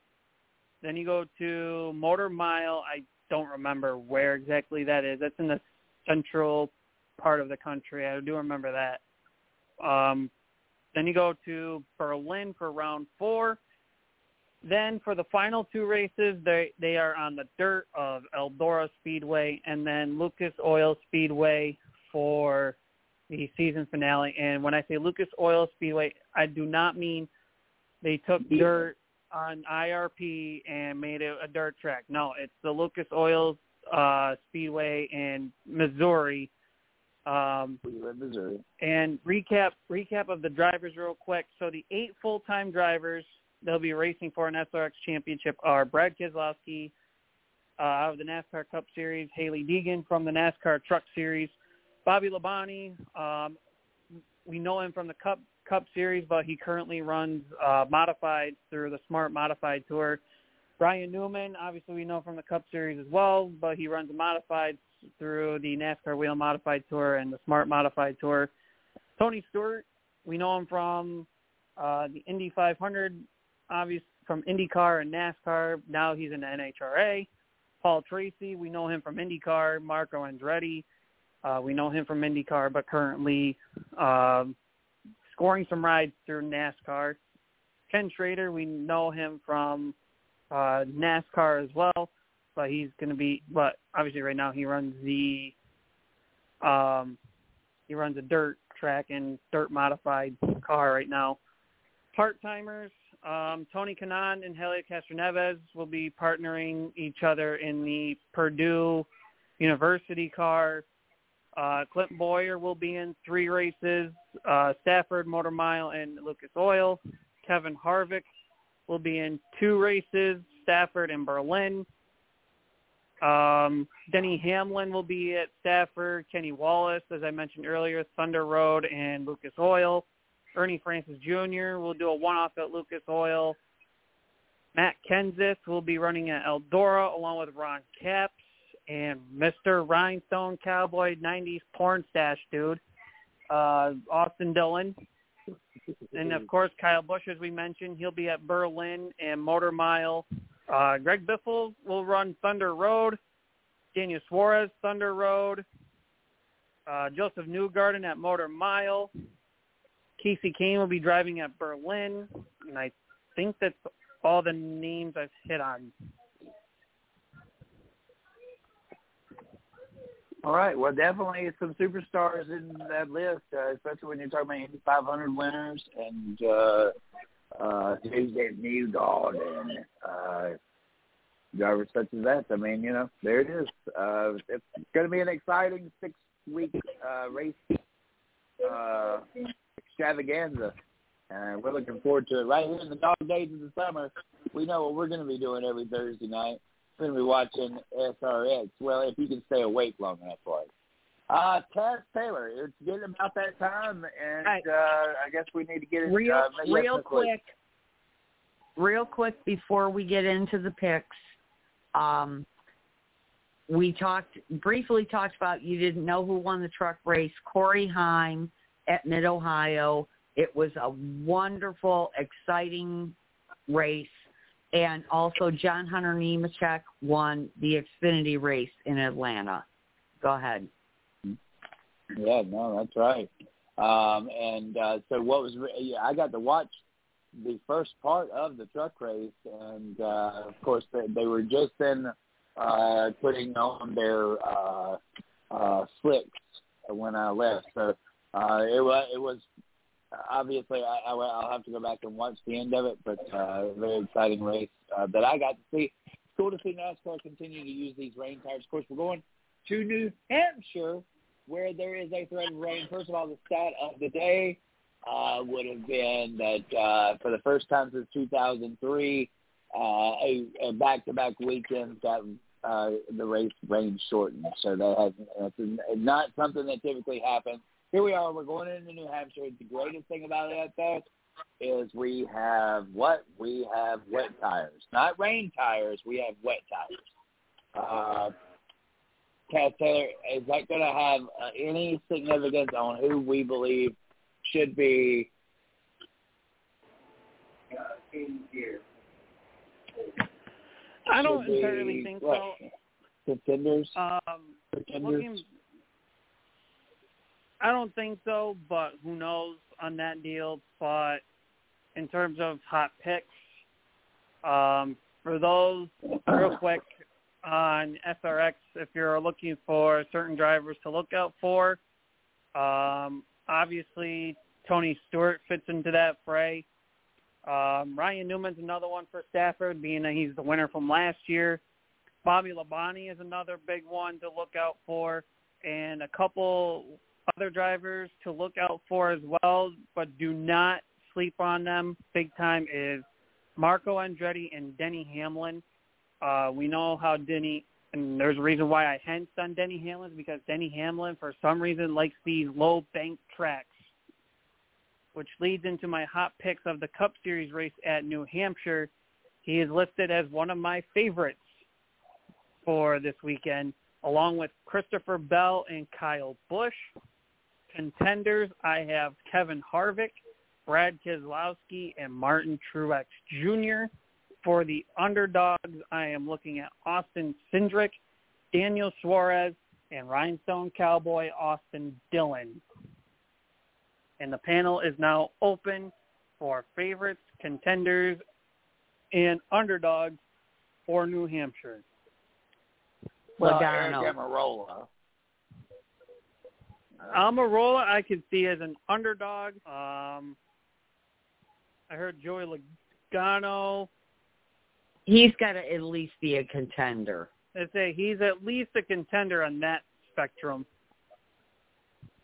I mean, he's got 2 wins in 24 New Hampshire races, and his average finish is almost right there with Kyle Busch.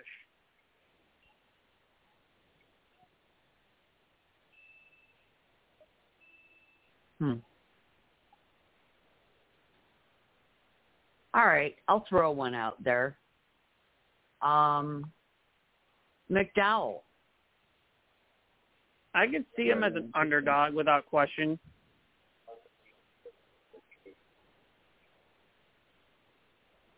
I will throw in Kyle Larson and William Byron, and I am not throwing them in lists that you would think I'm throwing them in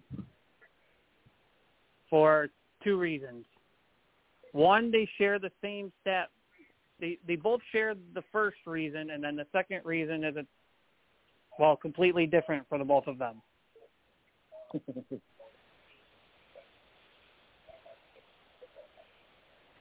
Larson and Byron have not won at New Hampshire. William Byron, on the other hand, has not even scored a top 10 finish. Wow. Interesting stats. But, Ford seemed to be pretty good here. I mean, I don't know if we're – and I expect I would think Trackhouse, we're kind of leaving them out, and Kyle Busch. We're leaving Kyle Busch out on that. Where can we put Kyle Busch? Kyle Busch is already listed as a favorite. As a favorite, okay. I digress. And we could argue, and if we're going to put him as a favorite, we can argue Joey Logano going there too, being that he almost mirrors Kyle Busch's stats. That's why I said Logano had to at least be a contender, if not, because he's got history there. All right, so we'll throw him in the favorite list. Contenders, here's another Hendrick driver that can be thrown in the mix, and I'm not putting him in the favorite either. That's Chase Elliott, winless at New Hampshire. But he does share the same reason of Kyle Larson. He does have top 5s and top 10 finishes. Well, William Byron does not have a single top 10 finish in New Hampshire. What about did we put Truex out there yet? Truex I put as a contender. He's also winless there. But in the current drivers racing now, he has the 4th best average finish of 11.7. 8 top 5s, 14 top 10s.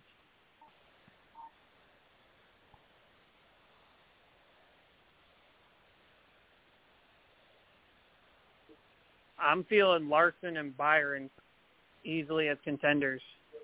I can't put them as favorites right now. No, I wouldn't put either of them as favorites either. What about Christopher Bell? He's a favorite. He's a favorite. Why? 10.3 average finish. Raced in New Hampshire 3 times in the Cup Series. He is the defending winner of New Hampshire. To follow along with his 3 starts, 2 top 5s, 2 top 10s.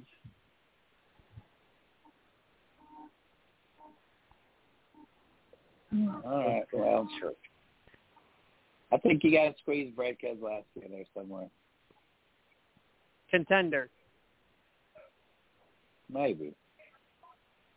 2 wins, 9 top 5s, 2 wins, 9 top 5s, 15 top 10s, and an average finish of 10.0. Look at that. He is fast on the handle. You already knew that one. Well, that's my input. I'm done. I don't know if I can add any more. Now I'm working on favorites. Because, I'm thinking about what organizations are strong here and what organizations, as you said, it doesn't seem like Hendrick's got this one circled on their calendar. But I do remember last year Eric Amarola saying, I'm going into New Hampshire with it circled on my calendar.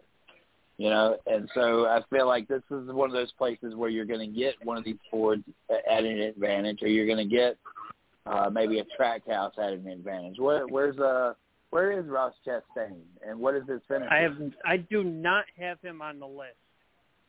Yeah. Well, if I would put him in my top 5 by the end of the year, I definitely would have Ross Chastain in as a contender, or possibly even a favorite. I would have to look at how he did last year to see if that's even a considerable deal. 2 top 10s and 4 starts. But the average finish doesn't show for him. Hold on. Look at this. Let's see. Last year, started 18th, finished 8th.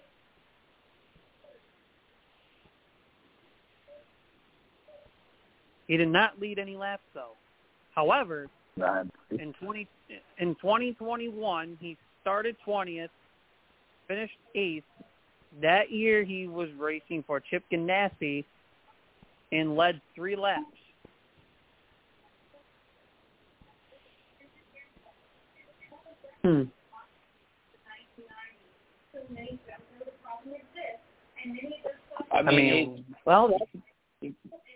That could put him as a contender. Yeah. I'll see it as a contender for that. I did not hear Bubba Wallace's name. Why am I not hearing Bubba Wallace's name? I could throw him as an underdog. But where's the stats at for him? Bubba Wallace. Is that how we're just going to put Bubba Wallace in the Hall of Fame? We're just going to put him in? Bubba Wallace in 5 starts, in 5 New Hampshire starts, has 1 top 5, 1 top 10. Wow. 19.6 average finish, so I could easily see him as underdog status. Did that top 10 come at the same place as the top 5? Yes. I know, duh. And that came last year. Started 4th, finished 3rd. Oh, well, so that shows that the Toyotas have speed there. Then we're sleeping on Tyler Reddick.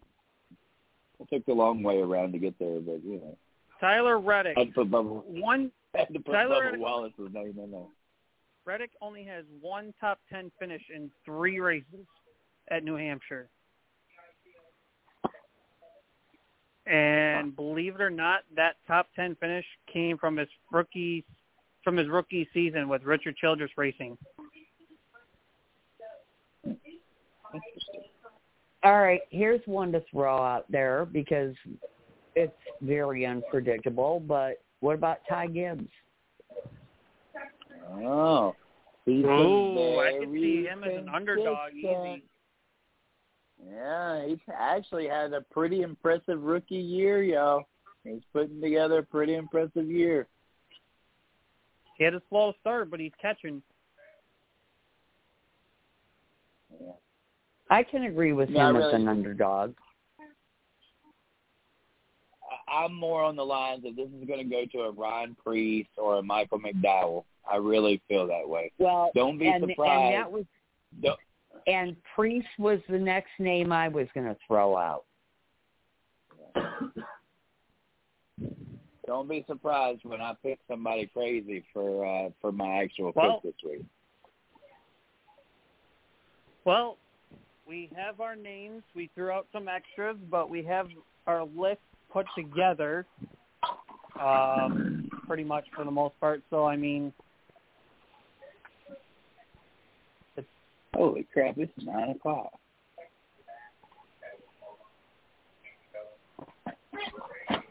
Yep. Well, that was a great show.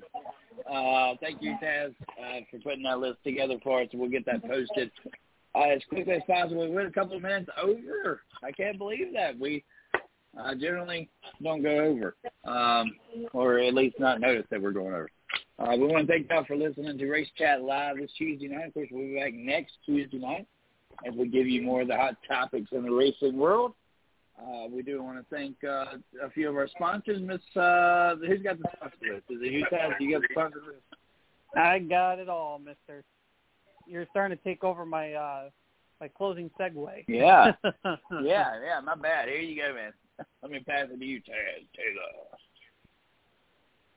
All right, we want to thank everyone for listening on to Race Chat Live here on Blog Talk Radio. If you ever miss a live show, you can always catch us on any forms of podcast such as iHeartRadio, Spotify, Apple Podcasts, Spreaker, RSS Feed, Google Podcast, Stitcher, GeoSaven, Podcast Addict, Deezer, Podchaser, and on YouTube. Speaking of YouTube, go subscribe to the 110 Nation Sports YouTube channel. You'll find content such as clips of our show, not only our show, but Mr. CJ and Mario's Wednesday night 110 Nation Sports show. You can also catch the new NPRL Radioactive, which, not going to lie, that was a pretty good video, and there's some drama that was in that Radioactive that went down. You can also catch the other popular series known as There's Only One Nation and 110 Nation. So go ahead and go over to subscribe to that channel. Also, thank you to our sponsors, Bears Bullish Market, Carolina Sports Plus, TNT Designs, More to Music, Karaoke and Entertainment, and Yellow Caution Flag Productions. Thank you so much for listening on to Race Chat Live. We'll see you same bat time, same bat place next Tuesday night here on Blog Talk Radio. This has been the Caution Flag of Racing Radio. Chris Creighton, the Mama Bear of 110 Nation, Miss Lee Reed. I'm the Tasmanian Devil Flaggers, Taz Taylor, saying good night. We'll see y'all next week. Good night, everybody. Night, everybody.